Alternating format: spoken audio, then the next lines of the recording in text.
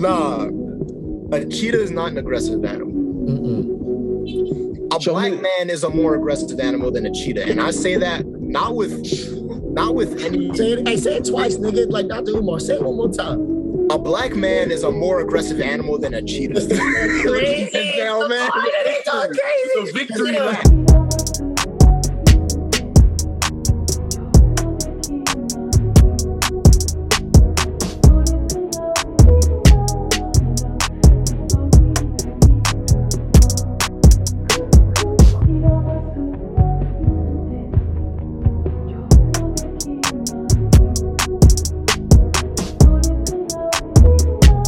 Got it. Welcome back to another episode of Who's to Say. This is a very, very special episode to me because we got one of the great minds, in my opinion. Thank you. Amari. It's Zell, and obviously I'm here with the king of the cap, Wesley Keith. King of the nap. I don't know about that cap now. And also it's a special day because this nigga Zell, not educated like me and one of the great minds already in this room are, it's May the 4th be with you. All us real force-wielding niggas come in at this time. That's why we brought Amari in, because my nigga, he got you in touch with your midichlorian count, ain't you, Amari? Yeah, I just had my midichlorian count reevaluated watching these Star Wars movies today. See, I don't know what the fuck they're saying right now. Take a seat, young. He's talking about the microbiotics in our body that create life for us and through us. Yeah. Oh, so cells? Cells. Literally cells. Literally cells. You know how metaphors are, man. Exactly. Some niggas just got a really high cell count, you know what I'm saying? That's literally what it is. I like that. That's a fact. I'm about to get my midichlorian count reevaluated after we get done here. I gotta watch that episode 3. That's probably one of the best Star Wars movies, in my opinion. I mean, I've seen that one. I've seen the third one, and it was a phenomenal movie. Just for a standalone, just for a movie itself. Forget all the other shit, but it was dope. I watched the second one with I think you and Matt, and that was good too, but very corny. The third one was just the least corny one. The old ones were all so corny. I know that's how movies were made back then, but they're just all corny. Listen, it's supposed to be a little corny, but we got a special one here. Mr. I'm gonna call you OG because you Amari Green, so I'm just gonna call you the OG. Whatever you call me, man, it's my name. I love it. Thank you for hopping in with us, my G. Denzel has been telling me that you guys have been having some very thought-provoking conversations, and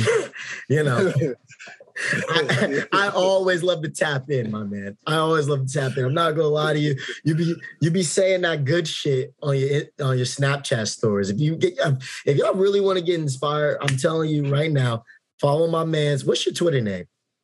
All right, on Twitter, it's Omari Baruch. Baruch is my middle name. Okay. And that's how we get it going. But Zoe, you talk to me. Talk to you. Mm-hmm. All right. Well, today as I was leaving the gym. Well, I was in the sauna, and I do my 30-minute sauna session. So, I see some familiar faces. I said, let me indulge them. Ones that have tried to speak to me before too. In the sauna? Excuse me. Yeah. I said no. Well, I see you talking in the sauna all the time. Don't act like that. I mean, if it's... I don't do that. I don't do that. If it's a random I don't have nigga, a conversation. If it's a random nigga, I'm not trying to chat it up. But if it's like a nigga that I know, that I've seen outside someone we turn up with, then you gotta have a conversation. I think it's the other way around. I think someone that you turn up with all the time knows your fucking shit. Like when I go to the gym with you in Jersey and I'm in the sauna, I don't talk to you. Because I know deeper there. So it's like No, so it's like, oh, I know when he's in the sauna, he don't want to talk, but he will. I'm having the conversation to be polite. It's all white people, bro. Like it's all old white dudes. Like I'm just being polite so they're not scared, basically. They're still gonna be scared. Oh, they still are. Come on. But there's two old white men and they're having a debate over Christianity. Christianity is the foundation of white privilege. Wow. See? Wow. Now, y'all can't see me. Me, but a couple of days ago, I felt some pressure and I put my cross back on. It's been 3 days. My COVID's gone. Whoa. Now, here's the thing. One is a born again Christian and he used to be a pastor. And the other dude is, I don't know where he stands necessarily, but based on his viewpoints and when I got involved, he's very, very atheist. So I get in there and there's another dude in there. He just like looks at me like, ooh, like this is getting tense. But to me, I can tell, oh, these two are just having a debate, right? They're not really getting in each other's, face or anything. They're just having a debate. And one of the guys is just a little more passionate when he speaks. So I'm listening. One's like, yo, this, that, Bible's, everything in the Bible's true. Nothing in the Bible is true. I let them go on back and forth. I'm like, oh, I'm going to enjoy this. I'm going to take my headphones out. Let me just, so I'm listening. Boom. After like 15 minutes of it, I'm like, okay, I can interject now. I'll go on a little 5-minute break before I get back into my like little, meditation routine. I'm like, hey, listen, this is my opinion. You guys can tell me if I'm wrong, but I go, neither of y'all are wrong. But at the end of the day, the answer is we don't fucking know. And he goes, well, what do you mean? Like, he's like, no, we do know. I go, what do we know? He's like, well, science, it proves things that are. I said, no. Science just figures out what isn't true. And he's like, well, if you go back, the Bible contradicts itself. I said, my man, if you put everything in science in a book from the beginning of recording scientific theories and what we thought were facts, if you put it in a book, it will also contradict itself. And he's like, no, it won't. I go, I didn't have an example for him at the time, but I'm here now. I'm like, think about Pluto. Pluto was a planet, right? A couple of years ago. Pluto's still a planet. I like your example, but we don't bring. No, but what science is saying is no. Now it's just it's a dwarf planet. It's just a rock. Yeah, of course. Sure, but to me, if I can chime in here, go ahead, jump in whenever you want. I have an insecurity that I'm letting go of. I hate interrupting people. I understand that y'all are some fine young men. I cannot interrupt you when you speak. I love this nigga, bro. I really do. I love you. Give me something, bro. I really love you both, and it's blessed my life to see you healthy and prospering. That is something that I did not say out loud, but I'm sure we all felt. Yes, 100%. Appreciate you, fam. Same with you. Of course. I look at planets this way and the solar system this way. It's the cycle of life. Like everything else, you can see a trend. Mercury right now is closest to the sun. I call that the sun's most recent offspring. Perhaps Pluto was at one time that close to the sun. Who are we to say it wasn't? Boom. Who are we to say, man? And that's basically why I brought this conversation up, because that's what I tried to tell the homeboy.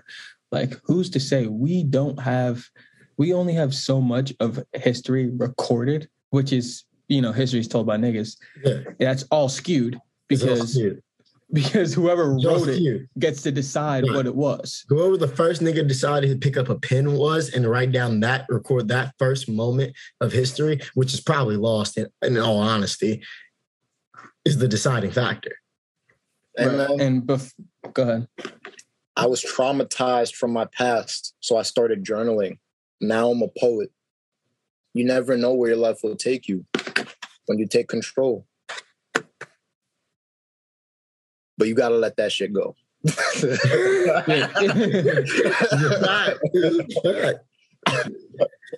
I got to let what go? I'm speaking in the second person to any second person. Like when I say you, I mean me, I mean you. I mean second person. People have to let go of power. People have to let go of control. People have to let go of the past, of history. That's really what history is. It's a way of digesting what our ancestors lived through. Perhaps. I've really started to have very interesting thoughts about the past. And I've started to conclude, bro, that it don't even actually exist. I look at it this way. What's the flat circle theory? Flat circle. Like here's the flat circle. So everything is happening at once. There's no past, there's no present, there's no future. Like, you know, there's only the present, right? It's all happening. There's no past, there's no future. And it's like you're from like the fourth dimension looking at like everything happening at once is like a flat circle. Yeah. So I know that your shadow is 2-dimensional, right? Mm-hmm. And then we're 3-dimensional. Now, when you're in the higher dimension, the prior dimension is, you know, in terms of what we see as the second dimension. The second dimension only knows itself, only knows second dimension. So the shadow only knows itself. It doesn't know that it's 2-dimensional. Just knows there is a shadow, nigga. So then if we're 3rd-dimensional, right? We are 3rd-dimensional, but there could be a version of us in the 4th dimension.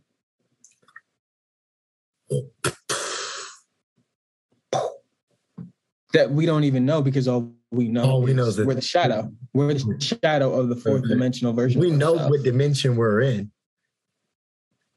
but that's all we know. And we're privy to other dimensions. The other day I was in New York walking around, man. I swear to you, I was waiting for my bus. I looked around. Other people had shadows and I didn't have one. And this was a very temporary, you know, it was a one-time thing. I'm not saying I do not have a shadow. I'm looking at my shadow right now. Okay, I'm checking on you.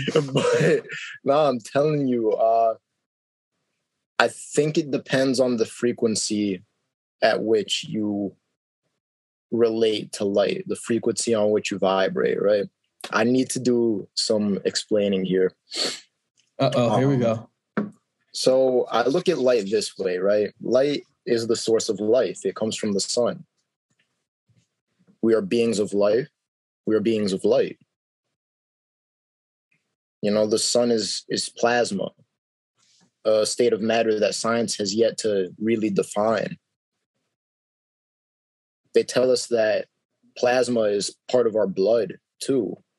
The lighter, more clear colored part of our blood is called plasma, something we learned in biology class. So, as a writer, I relate plasma to the source of life. You know how Justin Bieber has that song, I get my life right from the source? Yeah. Mm-hmm. Like, that's the way I look at plasma. But my way of understanding it comes with a purpose. I believe that all life is balance. All life is what? Balance. The goal in life, right? It's like when you say you found your flow, when you say you found your momentum. Rhythm. You just gotta find that balance. Mm-hmm. Some would say in the zone. Plasma, yeah. When I think of plasma, I associate it with balance, the source, the sun, nature, really anything associatable with balance. Like the foundation of matter. Wes, I think we got to take a step back right now because this is why I like talking to this nigga because I don't know if you the same way as me, but my brain is just firing so many questions, so many ideas. Let's talk about something a little more lighthearted first. Okay, go ahead. Let's think about something. You got anything you've seen in the media as of late? Well, actually, I know Amari's gonna come with this energy the whole time, no matter what. That's not the fact. That's not the fact.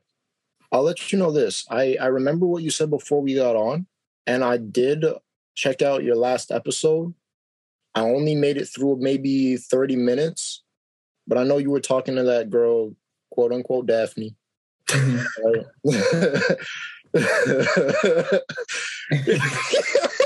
Miles catches breath. Yeah.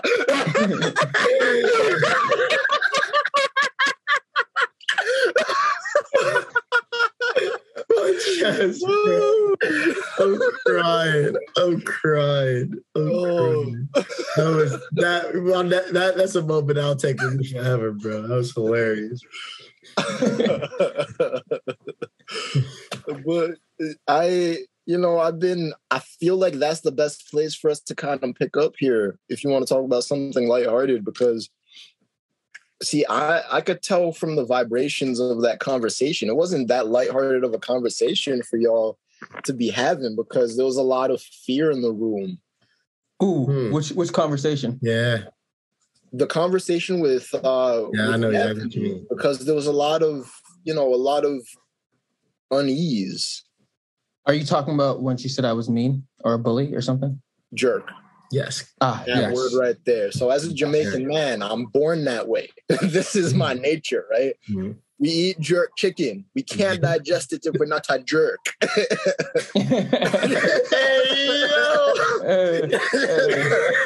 Holy hogs.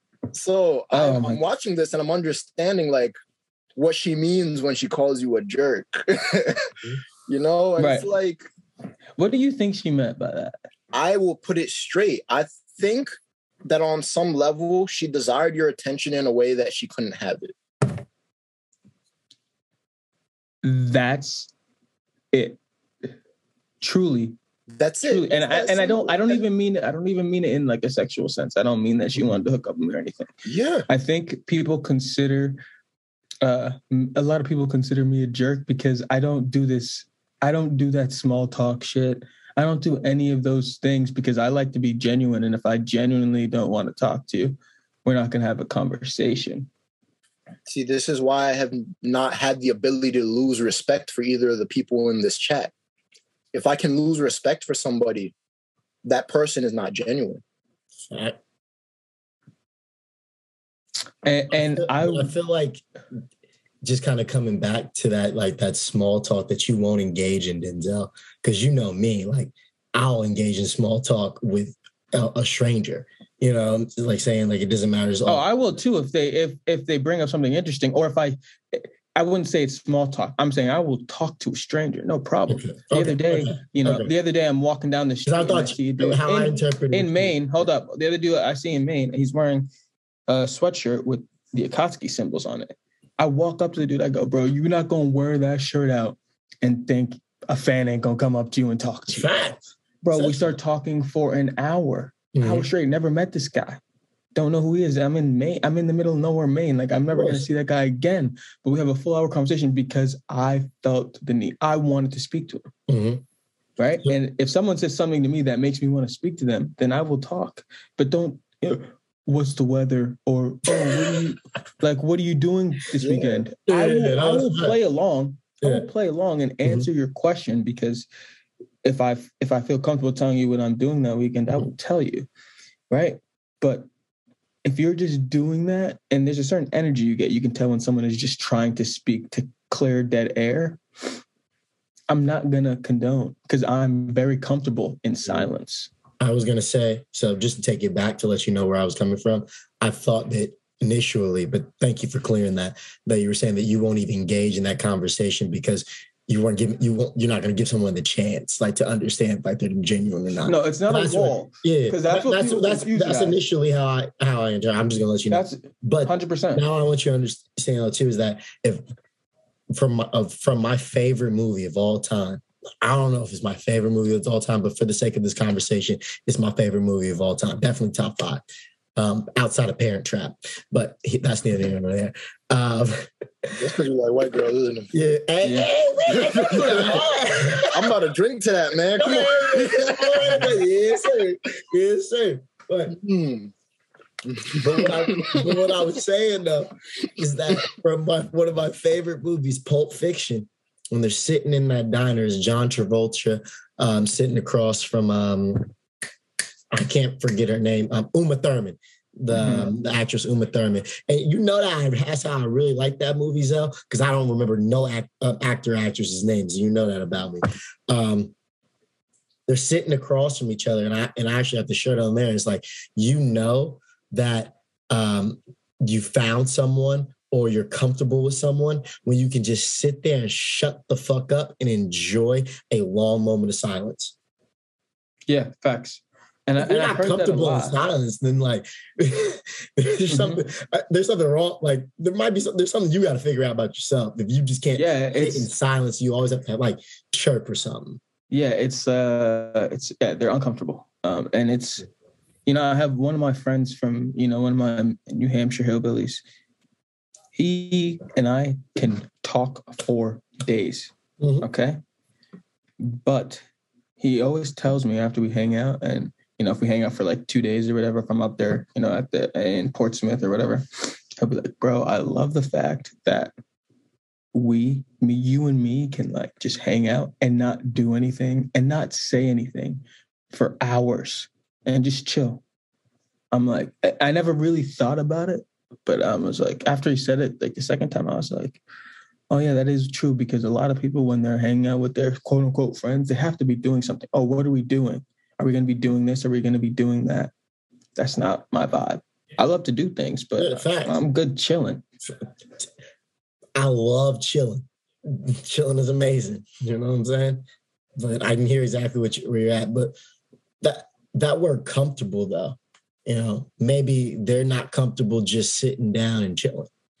Maybe their comfortability is being on the go. Like, we know people like that. Like, for instance, our boy Cash, and they can't sit down. Yep. He'll chill, can't sit down. But he'll also can, you can have that silence with him, but if he's out doing some shit. Mm-hmm. So it all comes back to like what's comfortable to you, I guess. And what is right. Well, Amari, I feel like this man got what is that? You hear that word comfortable.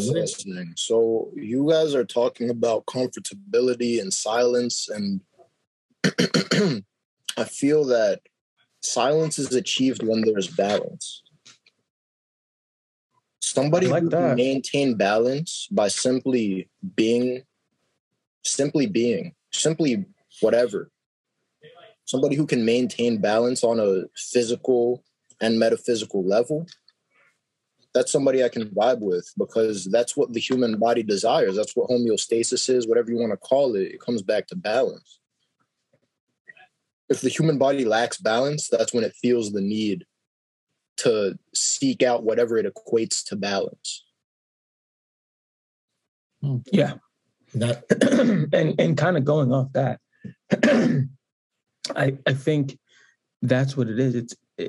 People love to say, "Oh, awkward," like, when there's a silence, but it's more like fear. It's like even awkward silence. I always say that. I'm like, dude, awkward silences don't exist, and nothing is awkward until you feel it's awkward. Yeah, exactly. Until you put it like a weird energy out that, as Amari said, is not that balanced. You feel unbalanced. So that's your body, your homeostasis acting a certain way that's making you or the other person feel uncomfortable. Well, yeah, someone who can't really sit in silence with someone they don't even know or anything like that, someone they do know, I think it's a fear, and their body's reacting by speaking. Mm-hmm. So I learned this recently, and this will probably end up something I dive more into, and I do more research on like the health stuff, right, Miles? Mm-hmm. But it's this thing called the dopamine reward system. and I love bringing this up because we're talking about balance right now. So basically what happens is if there's a line, right? And this is balance, right? This is your body balanced. And dopamine is up here. Whatever you feel when you're sad or depressed is down here. I can't remember what the name of the chemical is. But so when your body does something that makes it go down, right? Into the depressive state, it wants to push and release dopamine. Okay. So anytime it's stressed out, it's going to go down here and it's going to go back up.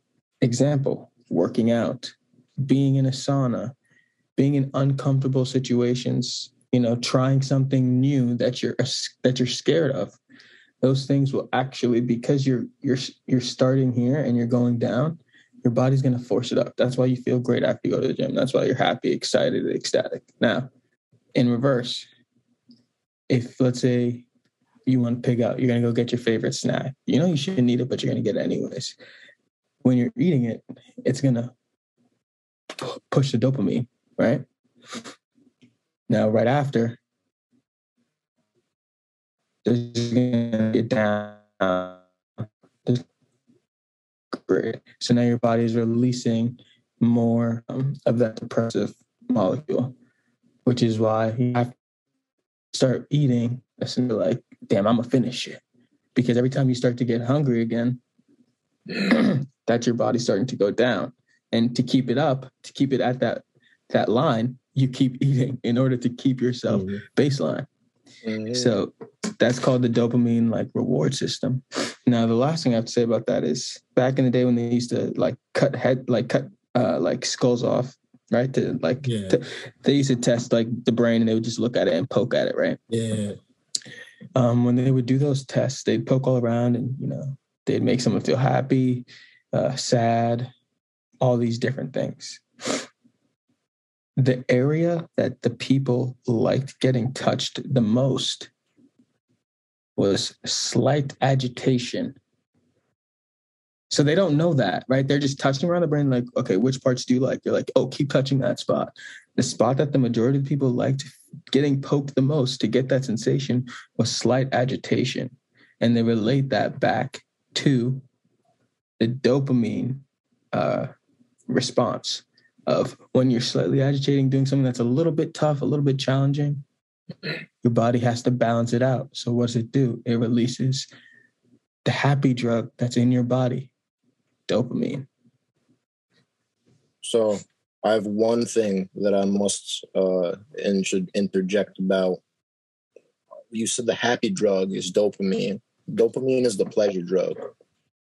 The happy drug is serotonin. You're right. I wasn't specific, but you're right.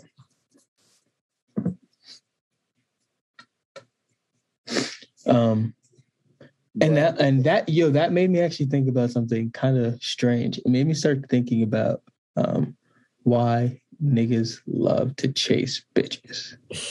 Dopamine, man. Because what's happening, right? Think about this. And this is why sometimes, because I don't have it every time I'm fucking a new chick. It's the post-nut clarity. I don't necessarily always get that. Right? I think the times I've gotten it is when it was too easy. Yes. To bag.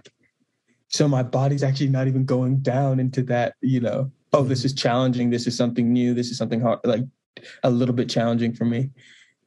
It's just going here. So to level back out, it goes, boom, it shoots it down because dopamine's going way up. Right when I nut, bro, dopamine's going crazy up.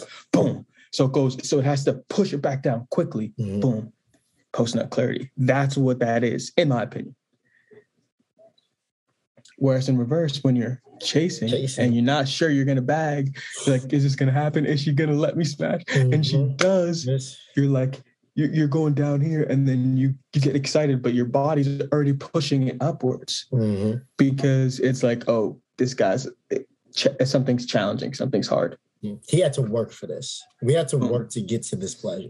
So it's like a double boost. That's where you get the serotonin and the dopamine release, and then you get nice nut. You're like, yeah, you can stay over. Mr. Krabs face. Yeah, both of the nuts. Oh my god. Yeah, you can stay over. Okay. Yeah, right. That's when you're like, right? right. Oh no. Oh like shit. Yeah. Oh shit, you're right. There's a clear difference. There's a clear difference, yo. I also think that's why people... the body is asking questions. The other ones, the body got all the answers. And I think that's also why when people like to jack off right before they go to sleep, because it's bringing them into that depressive state, which is easier to fall asleep. That's kind of sad to think about. That is kind of sad to think about. But I have to input this. I've stopped masturbating. The second thing, I've had a difference in my perspective on it. Masturbating to porn, I feel like that's that too easy feeling you were talking about. That's the type of what it gives you. Masturbating to something that's not porn, like I used to always wonder, why do people always talk about like masturbating like Good Health magazine? Like, you know, like okay. You're not wrong. We're still talking about. I understand because you know what it is? It's like if you can organize yourself sexually in a way where your sexual energies are not dependent on all things that you grew up to believe were filthy or dirty or improper. Like pornography has all these stigmas, right? Yeah. Mm-hmm. If you masturbate XXX. Yeah, facts. Masturbate to things that are like portrayed more as classy, then after you nut, you're not going to feel shame. You're going to feel satisfaction. Boom. Can I get an example of something that's so I remember watching classy? Like Family Guy or some show, some like really cartoony show, right? And I wasn't masturbating to it, but they said in the show, I saw that. They said in the show that well, it's still there. I don't know where you're going. Yeah, I know. I'm just letting you know I saw that. Niggas be saying shit. Who am I to say? Nah, yo. All right, nah.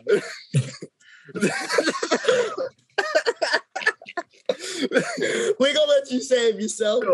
He said in the show, like one of the characters was masturbating to like a good housekeeping. That was it. Good housekeeping. I was wondering to myself, how? Like, how do you get turned on by that? But then it's like, good for you. Because if Good Housekeeping turns you on that much where you can nut, how do you even feel shame after that? It's like it takes some work. That's like chasing a hard to get, and you just get it. Like, yeah, that's true. The housekeeping is tough.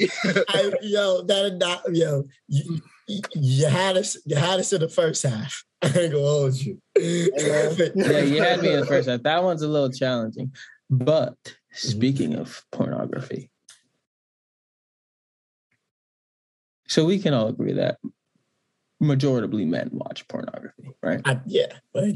Every woman I've been with, every woman I've dated, not everyone I've been with, every woman I've dated has watched pornography. Yes, I would say that the average male watches it more. Let's just keep it stack here.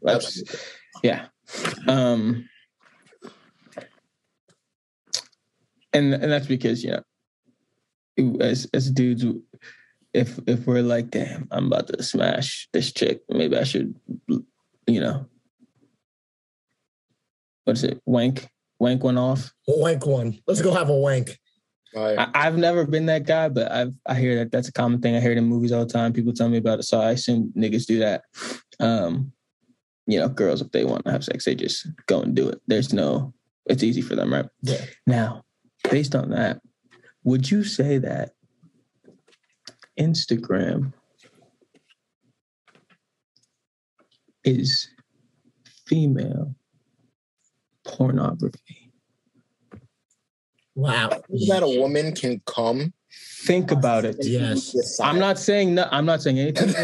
I'm not even saying like a master. I'm saying the mental effects. Yes, I was just the mental effects of Instagram. Yeah, I was just about virtually to say the same of the mental effects of men watching pornography. Yes, virtually the same. In the sense of they're getting an arousal, from a multitude of things, right?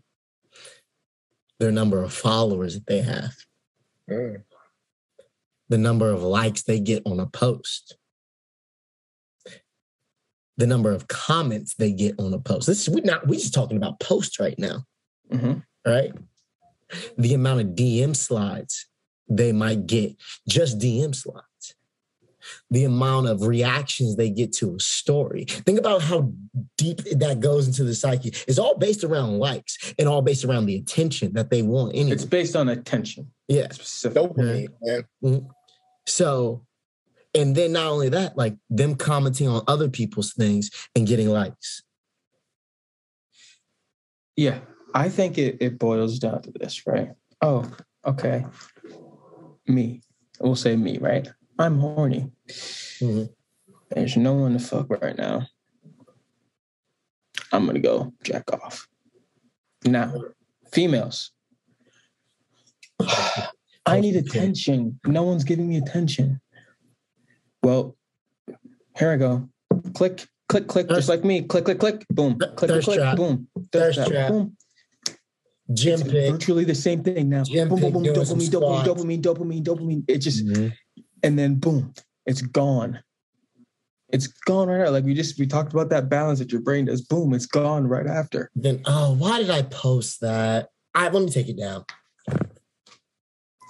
Why did I entertain this DM? Let me block. Why did we block? Let me block him. Why did I even answer that?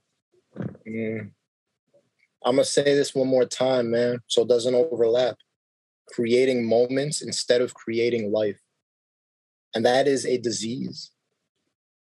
It's called depression.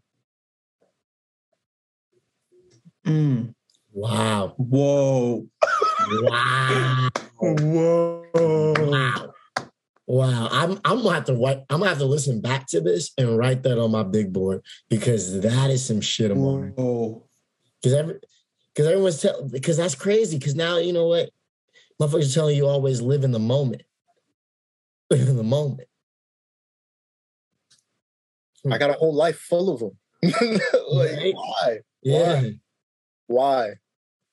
But live in the moment. I think you're misconstruing what that means. And live in the moment just means be present. That's true. Fact. Whereas what he's saying is creating moments means that a moment you're waiting for next week because next week you get to go out with all your friends and then you go out and then you take all your pictures and then the following week you have nothing to look forward to. So all you're thinking about is how last week you got to go out with your friends. That's a moment, Definitely. Mm. You could even interchange to say because I understand that we're some very straightforward people. However, I don't know your audience, but when I was doing Miles ain't straightforward, bro. Oh, okay. I mean, we have different ways of understanding people. I understand Miles as a straightforward person from a different perspective, but I understand what you're talking about. I know what you mean. I think you can still decipher what Miles is saying, but straightforward is very blunt and to the point. Like there's no confusion. There's no, things left out. We don't have to get into that. Words. Yeah. Exactly. Yeah. I could go both ways. I'm a poet, man. So like mincing of words is part of my craft. I feel like I'm creating a truth. I'm creating reality when I mince my words. Mm-hmm. However, for some people, it's like when I mince my words, I'm creating falsehood. So, it depends on the person. Yeah, I wouldn't say it's a falsehood thing, but I hear what you're saying. It could be perceived either way. It could be perceived either way. Facts. So, yeah. I thought you were going to say something before I said Miles, it's straightforward. Yeah, I mean, that's all good. It is what it is. But the way I look at All right, I'm losing with the thought I had before, but I feel like it was around moments. It was around moments, and yeah, I was just gonna say you can kind of replace moments with memories, making memories. Because when you look at it like making memories, it's like then you're living in the past.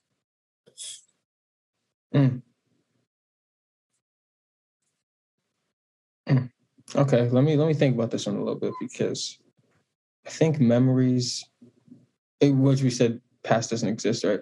Well, I said that past doesn't exist, but memories, I see memories as more of a positive thing. Yeah, but that's because the connotation on the word memories, right? Because now the word trauma basically means negative memories. Pretty much. My cousin gave me this book that I've been reading recently. Haven't finished it, but I will. It's called The Body Keeps the Score. And it's a book about trauma and the way trauma heals, written by a PhD in the psychology field. Let me grab the book real quick. I want to read you the author's name for the full effect. Wes, what do you think about that? Memories means you're living in the past. I mean, but that is, if you're always going back to the memory and reliving. If you're always going back. Yeah, but I mean, what's always going back is, you could go back, think about a memory you had, like who's putting the max on that time of memory, and then to say you're always going back. If I think about something that I did last week with the boys at a brunch, you know what I'm saying, for like in a duration of a year, maybe like 5-6 times, is that excessive? Does that mean I'm always living in that moment? So then I have a question for you then, because going back and thinking like, oh man, that was fucking fun. I hear you, but is he saying, well, we'll hear from him, but it sounds like he's almost saying memories are a little different than that, right? He's kind of saying anything, any type of memory is you being in the past. So it's almost like me knowing you, me seeing you, and having a bigger smile than when I meet someone new. Because I know you, I know what we're either going to get into or what we've already been through, right? Being like, oh, it's my, you know what I'm saying? Mm-hmm. So basically me knowing your character based off of what? Memories. Am I supposed to see you every time and act as if I've never met you? Is that right? Because you know what I'm saying? We're always in the memories. Everyone you meet that becomes your friend that you know well, it's based off of what? Memories. Yeah. So I look at a memory. I'm a personal trainer, man. I look at a memory as a tissue that exists on my body. However, I look at it this way, like, if you're making memories, you can perceive it in different ways. You could perceive it as somebody living in the past because they're going with the intention of creating a moment that they will not forget about. But I don't think that forgetting is a natural thing in human behavior. I don't think it's a natural thing. It's not. I think people forget on purpose to hide trauma. That's a fact. So this book is called The Body Keeps the Score. It says on the cover, Brain, Mind, and Body in the Healing of Trauma. It's by Bessel van der Kolk, MD. And it's described as a masterpiece that combines the boundless curiosity of the scientist, the erudition of the scholar, and the passion of the truth teller. Quoted by Judith Herman, MD. So I would also say this: if you're not focused on what you're doing, right, on the actual thing you're doing, then you can forget also, right? It's that whole you can't multitask type of thing. If you're trying to do two things at once, you're not really doing two things at once. You're just doing two things poorly. Yeah, you're literally accomplishing nothing if you multitask. Yeah. So that's another place where people can forget, So, if I'm out and someone is telling me a story about something and I'm, looking at a girl across the street, like that's not me forgetting because I'm trying to, hide trauma from the story. It's more of me just not being focused or being in the moment. Being distracted, losing traction. Distraction. Yes, that's well said. But when I say memories, I mean, you can define a moment as a memory, but some moments don't become memories. Some moments become trauma. Sure. It can really go either way, depending on... I think it's more than just either way, though, man. I think there's a big vat of just stuff. Yeah. And this could be for me because I'm a little, I got thick skin, but like there's a lot of things that happen to me that are just things that have happened.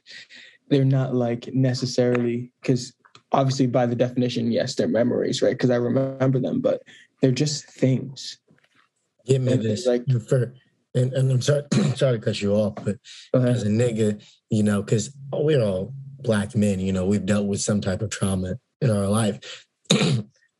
I feel like to feed off what you're saying is just things that happen. It's not trauma, but it's a moment, right? And much as to what Mr. OG Amari is saying is that, there's this also moments that don't become memories.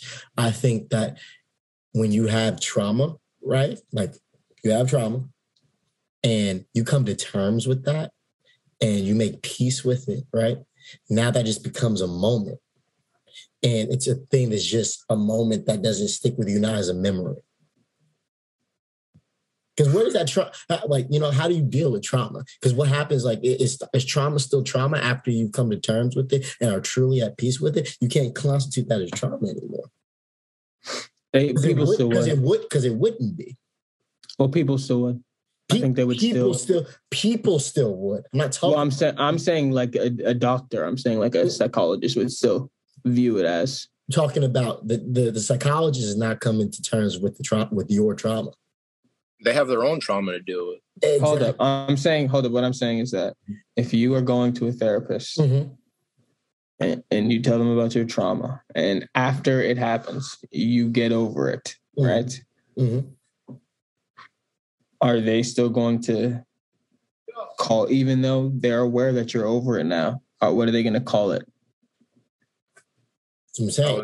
I'm saying they're probably still going to consider it a traumatic event that happened to you that you got over. Mm-hmm. I mean, I'm agreeing with you. I think it just becomes it either goes to the vat, or you really get over it so much that it actually becomes a memory, becomes something funny, because it's such a part of you that now it probably won't stay in that middle ground of indifference. It'll probably go to the other side, realistically, because that's just how it is. Mm-hmm. Most of those things probably don't go to the middle vat. They probably flip completely, and it's something you laugh at, and you're like, "Wow, that made me who I am." Mm.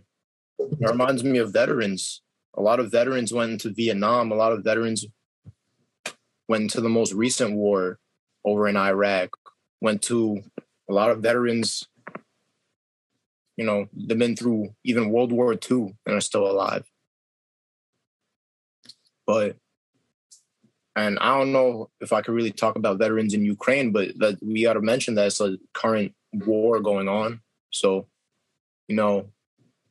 speaking of trauma, it's incredible how the body detects a scar, and scars can be physical, but we feel the scars through our emotions. That's what we call an emotional scar, trauma. You know what's very interesting about that? As I was coming, I don't know, I was thinking about it today. What do they always say when you get a cut, though, and you don't notice you had a cut, and then you see it?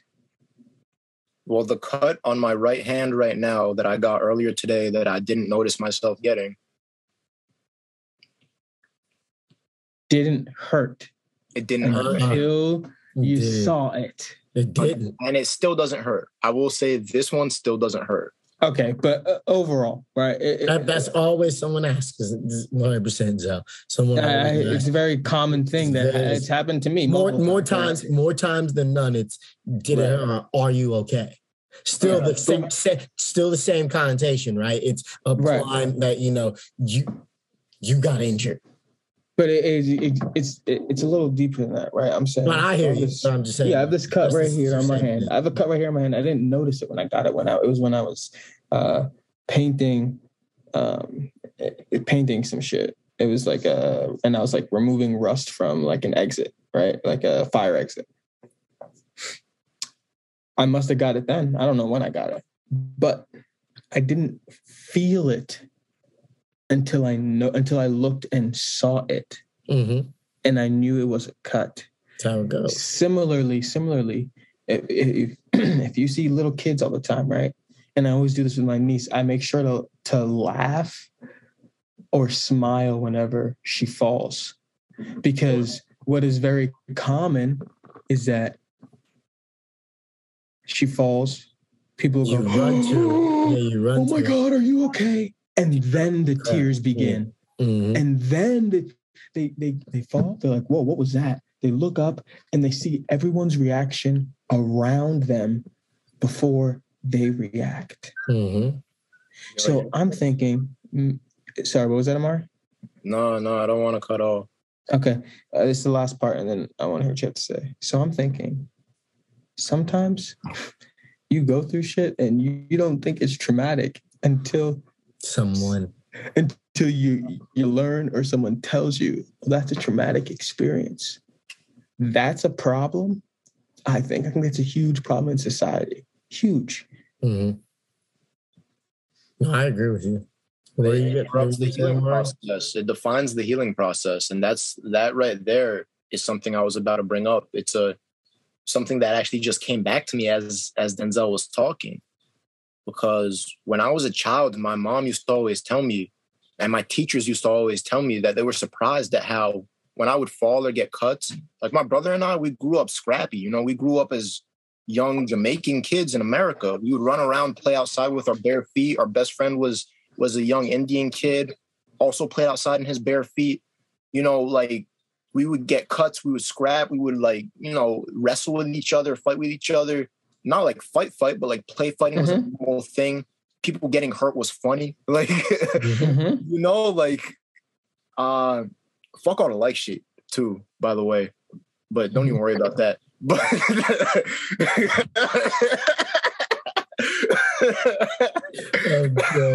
I'm dead. But really, it's until a certain age, I didn't cry when I got hurt. I didn't see it as a bad thing. I noticed when I went to lower school, we called it, but elementary school in Saddle River. And this is a very predominantly white, very wealthy neighborhood. The school was right across the street from Reverend Run's house. Oh, wow. Whose house? Run's house. Okay. Hey, yo, somebody go take care of that kid. What's the youngest one's name? Russ? Is that his name? I think, yeah, it might be Russ or something. The little one? That nigga. If I've ever seen an awkward nigga before, it's him. I mean, growing up in that neighborhood, I don't blame him. Right. Nah, so let us know, Mark. I went to that school and I didn't cry when I got hurt, right? When I was a kid. And my teachers and everybody, my PE teacher even, my PE teacher was actually the one who kind of set me on the right path, and I'm grateful for it because I'm now remembering it as it comes back to me. But I would never cry when I got hurt, and I would see the other kids get hurt, and they would cry. They would get all this attention. As human beings, as mammals, we crave attention. We do. We crave attention that benefits us for our personal differences, our hopes and dreams. We all crave attention of some sort. We love love. That's the craving for attention. Mm-hmm. So I saw that as a kid and I was like, maybe I'm supposed to cry when I get hurt. That's exactly what you were saying. Mm. That's the impact. No, nigga. That's the impact. That's what I'm saying, bro. That's what I'm saying. Like chimpanzees, right? I have to bring this up. I watch a lot of nature TV. Me too. Love that shit. Oh, I got to ask you about a cheetah in a minute. Cheetah. Oh, I tell myself. That's a great way to bring it. They used to tell me I ran like a cheetah when I was a kid. But you ran on all fours, nigga? Nah, nigga. But, so how you running like a cheetah, dog? Then I ran like a cheetah. But But listen. I tell myself now, chimpanzees are my ancestors. I don't share 98% of my DNA with chimpanzees. I share 100% of my DNA with chimpanzees. Oh, okay. So you a monkey. So you a monkey nigga, huh? I'm a monkey, and I'm a proud monkey, right? Hey, yo. Shout out to Kendrick with the album dropping soon. Facts. Yo, so morale and the big steppers. Bro, I was gonna say that. Done yet though, Amari, on that? Nah, not yet. Keep going. Sorry. Yeah, keep going. I gotta keep this nigga Zell in check, as you see. Go ahead, fam. It's all right. He's a balancing act, you know. Yeah, exactly. Hey, this nigga fact up. I'm sorry, this nigga like to go on rants. And I gotta look. You need me. I look at this thing. I got my hip back in though. I'm good. All right, hold on. I'm just you done heard it. We good, man. We good. So I started crying when I saw the other white kids doing it. I was like, maybe that's what I'm supposed to do. Mm-hmm. And this is the sad part about not growing up around many of your own culture. I'm not gonna say my own people because we're all one people, but your own culture. The cultures tend to tie and twist, and that's what happens to the body as it grows. It ties and it twists, and that's as sad as it sounds, but also as true as it sounds, and as literal as it sounds. So when I said I got my hip back in, I mean my hip popped into place. That's how trauma heals. You understand how me getting this out of my system popped my hip back into place? From what I'm saying, do you understand what I'm saying? You're saying you crying got your hip back into place? No. I'm saying me coming to fruition right now. Oh, understanding. Learning that when you're hurt, you don't cry. Yeah. You're thankful. Popped my fucking hip back into place. Because it means you can feel, my nigga. It means you're still fucking there. You're real. We are here. Yeah. Yeah. Man, I'll tell you something real quick. I was going to say, someone asked me, when's the last time you cried? Like for real cried? And I was like, I had to really think about it. And I said, this might not even be accurate, but maybe like 4 or 5 years ago. And they were like, damn, like I was expecting you to say longer, but like that's a problem. Why is it? And then I was like, this is that whole toxic masculinity bullshit type shit. I was like, why is that a problem that I haven't cried in maybe longer than 4 years?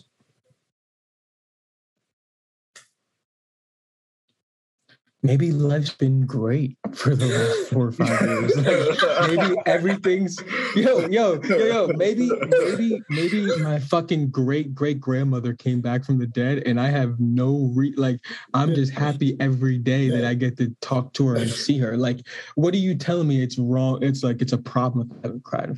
Now I'll tell you, anything that's personal for me, I haven't cried in a long time. I couldn't even tell you. But I will say I cried when I watched when I first started watching My Hero Academia, bro. When Bakugo gets saved, something there. It wasn't even when I was watching it either. It was when I was thinking about it.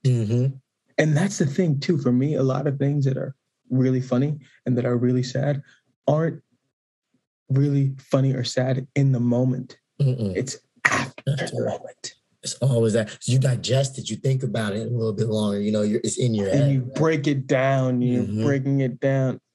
And that's like a problem with people getting too inside their heads. But back to what Amari said. Amari, when I was a little kid, my parents, whenever I would get hurt, they would, yell and be like, see, I told you you're going to get hurt. And people were like, oh, are you okay? So when I was a little kid, I used to cry a lot. Now, I'll tell you a life-changing moment that I always laugh about now. I was playing Mortal Kombat or Dragon Ball Z at one of my cousins' houses. They were all older than us. And I jump into a wall. My foot gets stuck in the wall and my little ass body dangles down. Break my ankle. So my parents, my dad carries me into the car. I don't really do anything for the rest of the weekend. Monday comes, I have to go to school. And I'm telling my mom, I can't really walk on this thing. She's like, I don't care. You're going to school. Stop complaining, right? And so, we're Black. We got to do what my mom says. Otherwise, you got a whole lot of pain on that ass. So I'm getting ready for school. Everything's taking me extra long. I literally can't put any weight on my foot. It's not until we had a long ass porch at this point. I'm trying to get down the porch steps, right? And mind you, I at this time I was making breakfast for me, my sister, and my little brothers. Like, I'm waking up 3 hours before school to get everything I need to get done before we go to school. It's not till we're walking down the steps to leave and she's seen how long it's taken me that she's like, okay, she says, I don't want you to bother your teacher today. So we'll go to the hospital. Right? Now, if I tell that story, a lot of people are going to say, bro, that's trauma. No, to me, it's a hilarious memory because, and it's a huge part of me because as I got older, I realized like, you can deal with pain. If she did what I think most white parents would have done, which is right after I hurt my ankle like that and I'm not walking, they're taking me to the hospital instantly, I would have been like, this is how it has to be. But that moment taught me that, although it hurts, it's not going to kill you, bro. Think about So when it came time for high school football, and I pull my MCL and I'm hurt, I'm seeing kids that are saying they're hurt. They're not hurt. Their arm hurts right now, but they're not hurt. They're not injured, and they're sitting out and they're losing playing time. You're like a sophomore year. I'm like, you're not really hurt, bro. If you want to play in this game, you got to just sack up. It's not going to kill you. And that moment in second grade taught me that. Mm-hmm. But someone would say it's trauma. It's funny to relate to like the injury thing and just, and I got to bring it up, the great tibia fucking fracture. Oh my God. Bro, listen. I have to interject. Consider this me pulling a friend into the conversation. My friend Isaiah, he played college football and he fractured his tibia. Sorry for laughing. No, it's all good, but I understand why you laughed. But facts, it's funny as fuck. It's fucking sad, man. Yeah. But it is funny. Right. But it's like, one thing I always talk to him about it.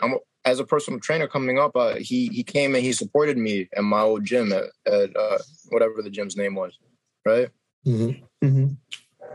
And every time I asked him about it, we did some loosening and flexibility exercises and basically everything to maximize the circulation in that area specifically. Mm-hmm. And I would always ask him, how's the ankle? Like, how do you feel about it? He would always respond simply, it's never going to be the same, man. And I used to react the same way Miles just did. I would be like concerned, but I'm realizing now that was his way of accepting it, of not only blocking the healing process, but also owning it and embracing it, because I knew that broken ankle to some is symbolic of his broken dreams. Yeah. Last time I saw him, I asked him the same question. He answered the same way. It's never going to be the same. But he also shared with me his current dream of him owning his own trucking business, something that he's being well paid right now, working for, I believe, another trucking business. And I only say I believe because I don't know if he has already moved on to owning his own trucking business. All I know is he will make it happen. This is a young man that I grew up with. This is a young man who always was the picture of confidence in this white neighborhood that we both live in, that we both grew up in. Always the picture of conviction, always the picture of cleanliness. he would always wear clean white tees to school, simple outfits, but he always looked good. Nigga, the white tee fit is clean. It always is. Yeah. Timeless. Yeah. What were you going to say about your tibia, Wes? I was going to say that just kind of going off what you were saying, you know, when I fractured my tibia, nigga, I was letting that shit rock. It was probably 3 or 4 days before I went to the hospital. And and I didn't, you know what I'm saying? And that's much like your situation, Denzel, or Zell, when you were saying, you know, with your mom, all right, I'll take you to the hospital. The only reason I went to the hospital was because Matt, a white nigga, came down the stairs and goes, you should go to the hospital for that. You know, I was doing rice, nigga. I thought, you know, that was it. I was good off that. Then I went to the hospital, found out I had a fractured tibia, and they had to put me in a cast. And you're like, oh, wow, that's pretty serious. Wow. Yeah. Wow. Now I know that anytime that I'm in pain like that, I should go to the hospital immediately. I mean, I'll put it this way. When you heal a wound with stress, it creates trauma. When you heal a wound with stress, it creates trauma. Trauma is scar tissue. Trauma is scar tissue, right? So I've had 2 surgeries. Neither has healed yet. I've had 2 surgeries. Surgery, neither is healed yet, right? They are healing and they will heal. However, painkillers, casts, the medical process, the way it works, the way it's maximum comfort, minimal pain, it creates a lot of trauma. And it's not done on purpose unless it's done for profit because treatment is more profitable. But let's say it's not done on purpose. It's not done on purpose, but it is doing damage. It is. I can't, you know, because I'm a nurse, I can't completely let you just I mean, scrutinize healthcare, because even though I scrutinize it a lot too, Wes knows, but casts are okay. Casts are okay. Casts I agree with. Casts are setting the healing process in motion, right? Yeah, you're talking more about the medication and, you know, the things that aren't natural. The painkillers specifically. Yeah. To kill the pain. That kills the nerve. Yeah. To kill the pain is to kill the nerve. And then they tell you there's nerve damage. It'll take a long time to heal. Why is there nerve damage? Yeah. Percocet, my nigga. Because we Percocet. Molly Percocet. It's great you just broke down that term. Not a represent. Chase a check. Never chase a dopamine. Shout out to Future. I never liked you. Like, hey, oh my.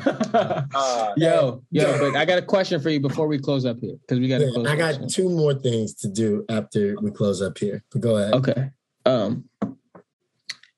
Mark, and Wes, if you could pull up the statistics of the average size of a cheetah and stuff for me while I break this down for him. Amari, I have told multiple people that I believe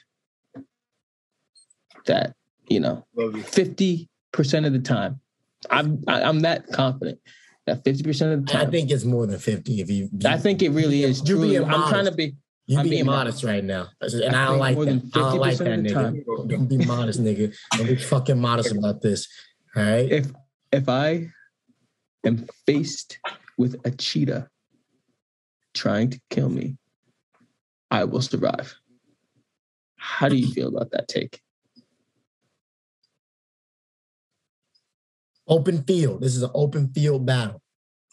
If you are, can you please repeat? You said if a cheetah is chasing you and you survive? No, I didn't say chasing me. I said if a cheetah is squared up with me and it wants to attack me, I think, truly, I think, I mean, I got to be overconfident. I think 9 times out of 10, truly, like my true heart tells me 9 times out of 10, I'll survive it. My brain and my heart will tell you this. If you do not survive a cheetah attack, it's your own fucking fault. And I'm gonna tell you this. A cheetah is not an aggressive animal. A cheetah is not an aggressive animal. Crazy. Now, man. Crazy. Victory lap. You done heard it from me a million times. Nah. A cheetah is not an aggressive animal. Mm-mm. A black man is a more aggressive animal than a cheetah. And I say that not with any... Say it twice, nigga. Like Dr. Umar. Say it one more time. A black man is a more aggressive animal than a cheetah. Yes, sir. Mm-hmm. Mm-hmm. Continue. That's why we don't cheat. But say that shit for the cats, nigga. Wait. I'm done. I'm crying. Wait, gravity. Man. Listen though. Mm-hmm. The reason I say this is because, well, if a cheetah sees us, the cheetah, its senses are more attuned and attuned in different ways. The cheetah's not, if you're squared up with the cheetah's not seeing your back. It's not seeing you running. It's not seeing prey behavior. The cheetah is seeing maybe an adversary, maybe a respectable life form, maybe a friend. Who knows? Depends on how you relate to felines. I love felines. My ex were all catty. Mm-hmm. That's a bar. I'm gonna get that off. I relate to felines. My ex is all catty. Catty. That is a bar. That is a bar. That's a fucking bar. That's a bar and a half. Yo, but that's what I'm saying, bro. So even if it does want to attack me, I've come to terms with this, and that's why it's a 9 out of 10 now. It's because I wouldn't even have to actually, with the cheetah specifically, I might not even have to kill it. Because like you said, they're not aggressive. They're not as aggressive as we are. So if it realizes that I'm a fight, it's just going to go, all right, it's not worth it, and leave. Cheetahs have brittle bones. Bro, the average cheetah weighs about 160 pounds. 100. No. Cheetah. Yeah. Cheetah, yeah. The average cheetah weighs about 160 pounds. I think you told me to look it up. What the fuck is we talking about? I believe that, but I also believe that they can be much smaller than that. I believe they're in between. Yeah. They're in between 140 and 160. Yeah. All right. What I just found. Are you sure you're looking up cheetah, bro? That makes sense, man. Is that what does that say right there? And what does that look right there in Kijun? It does. It does say. What does that say, bro? To 146. It does say. That's a 46 age, my nigga. No, it's not age. I don't think cheetahs live that long. But cheetahs live 46 years, bro. Shut the fuck. Are you stupid? But that's you don't know.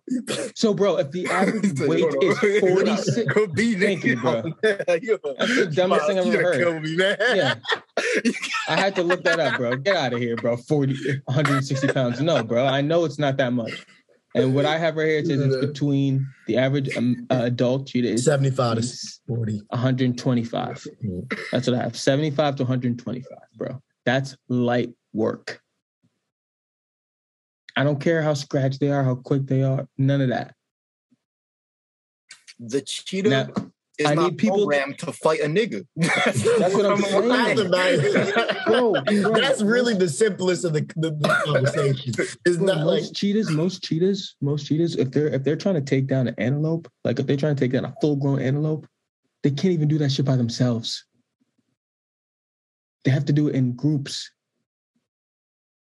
It's fact. They gotta get from it comes back to what Amari's saying. Like their natural instinct is to attack from behind. If there's they only attack things that are naturally going to turn their back and run from them. Because now in their animal instinct, all I know is all I've been bred and born on is my prey is what runs from me. That's huge too. If something does not turn its back, if run from me, then it's much to what you just said, Amari. It's either an adversary, a friend, you know? I just had to get, another black man's opinion on the whole cheetah situation, because Miles originally said I couldn't do it, but I swayed him. You did, Wes.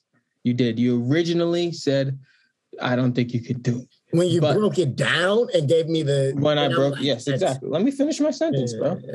And then when I broke it down to him, he was the only one who turned. Everyone else still said, bro, you can't do it. Now that says a lot about, the people I'm around, to be honest with you. That's a fact. That says a lot more about. You're dead, bro. You're dead. Bro, you can't. What?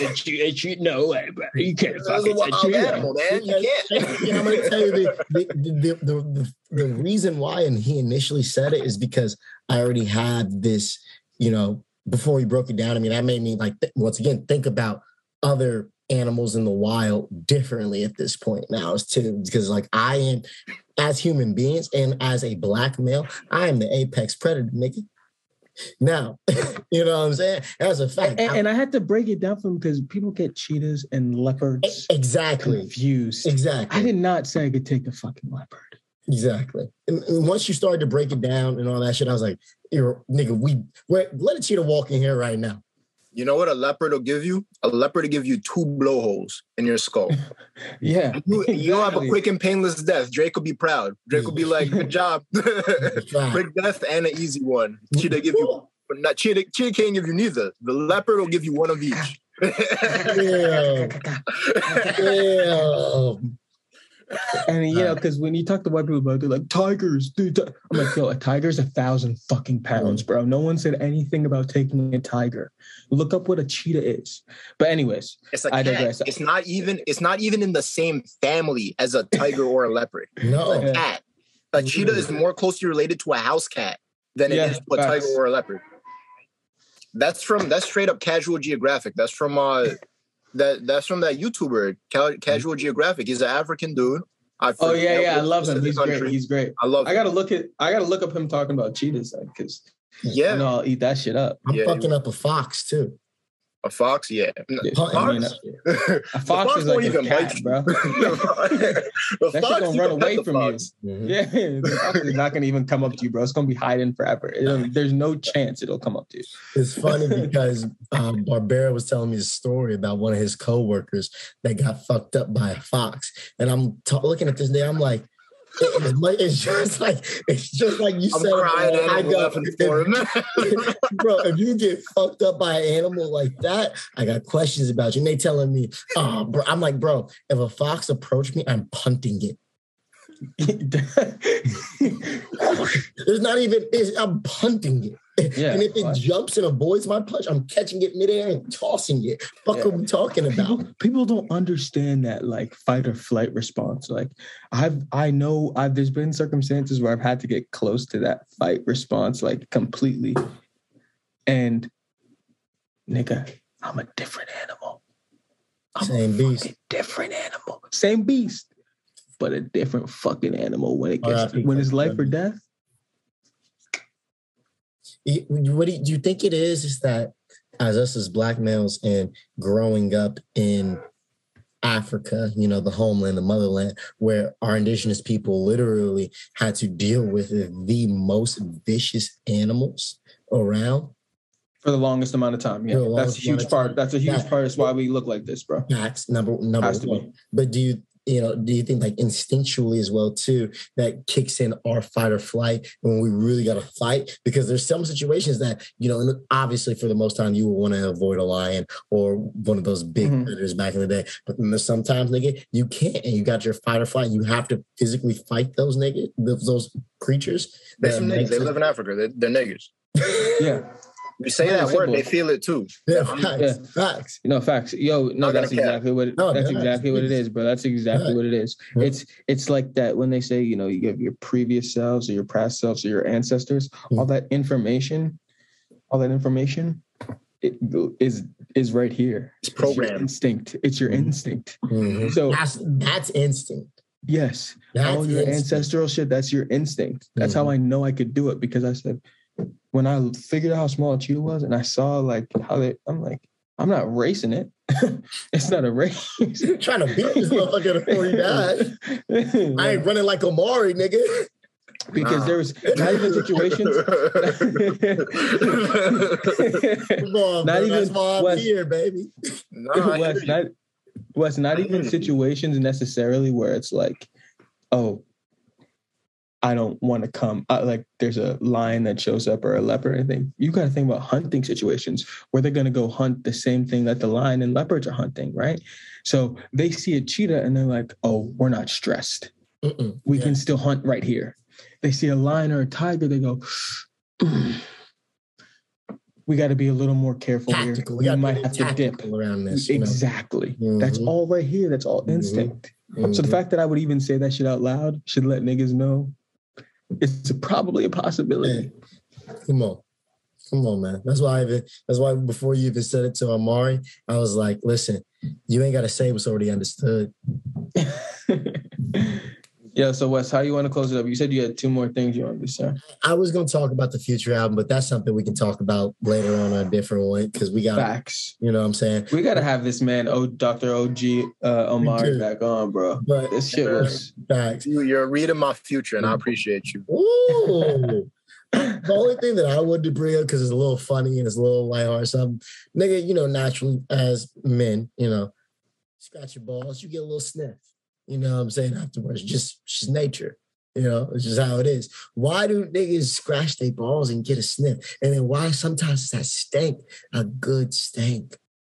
Okay. Well, Wes, I'm going to tell you a couple of things. I can break that down scientifically for you. I can't but before I do that, bruh. Go ahead. I don't really be sniffing my balls. Now. You're gonna scratch you. When I do, I guess I do always sniff. I guess you do always sniff. I'm thinking of the ball adjustment. When you adjust and you scratch, when you got to scratch, yeah, you sniff. Yeah, it's a good stank. That's weird. I don't think you're supposed to think it's a good stank. I think your girl's supposed to think it's a good stank, but I don't think you're supposed to think it's a good stank. That might tell a little something about you, but I'll break it down for you right now. Niggas do that shit. It goes right back. It goes right back to what we said about instinct, bro.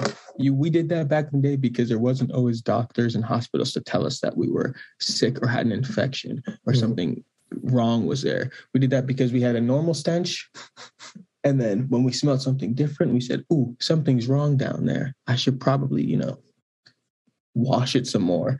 Get some fucking aloe vera and pour on it, or fucking some apple cider vinegar and try to fucking clean that shit out. That's basically why we do it.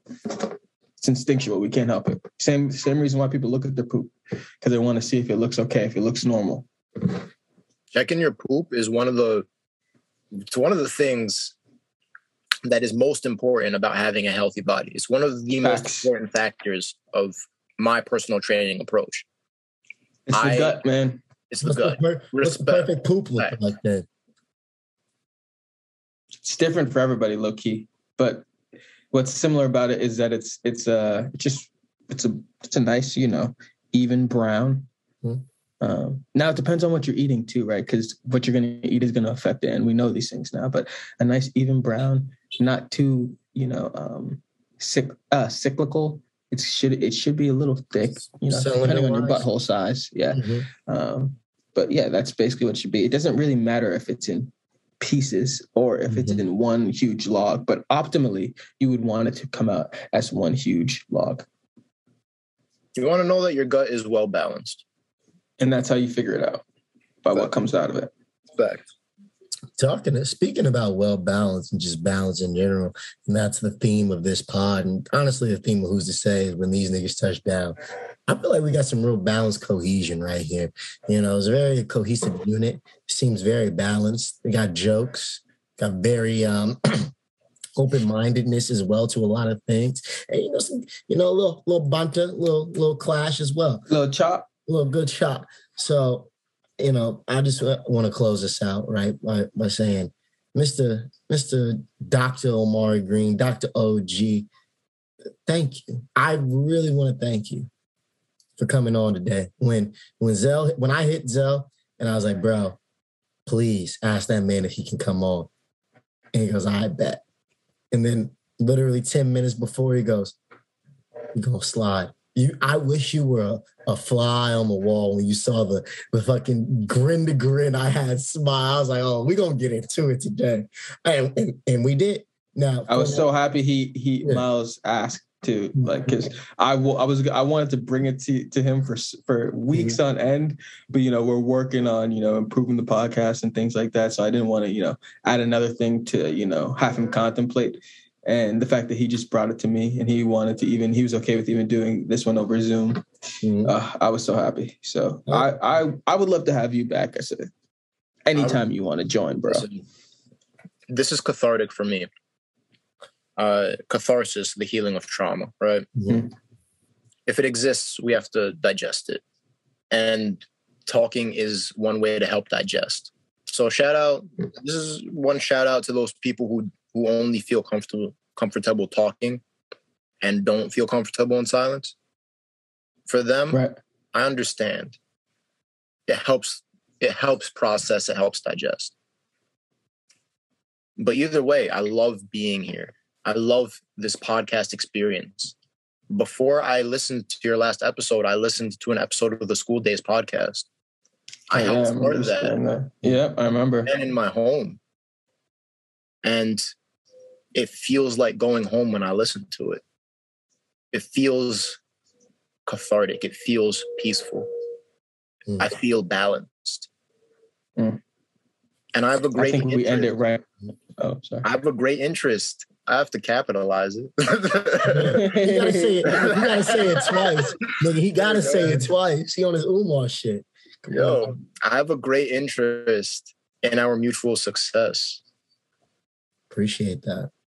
As I do too. I love this nigga, bro. I love this May the 4th, man. May the 4th be with you. Wait, what? Do they have a symbol? Do they have like a, like how an AOT? Nah, they don't do that. Nah, it's not one. What they don't have anything? No, it's just, it's Jedi. Oh, they fucked up. They fucked up with that. I got one for you right now. Take your right hand. Oh yeah, it's this thing. That's Star Trek. Oh, that's Star Trek. A different, same animal, different beast. Hey,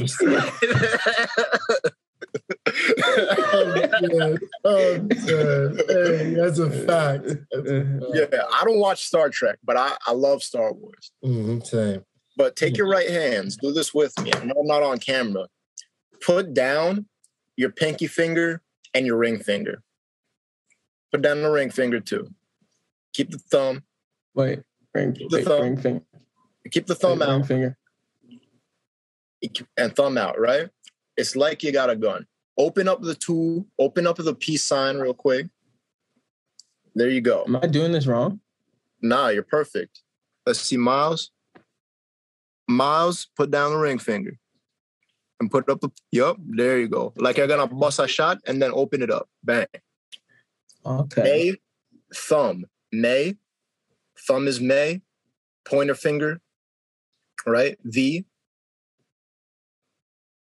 Middle finger. 4th. May the 4th.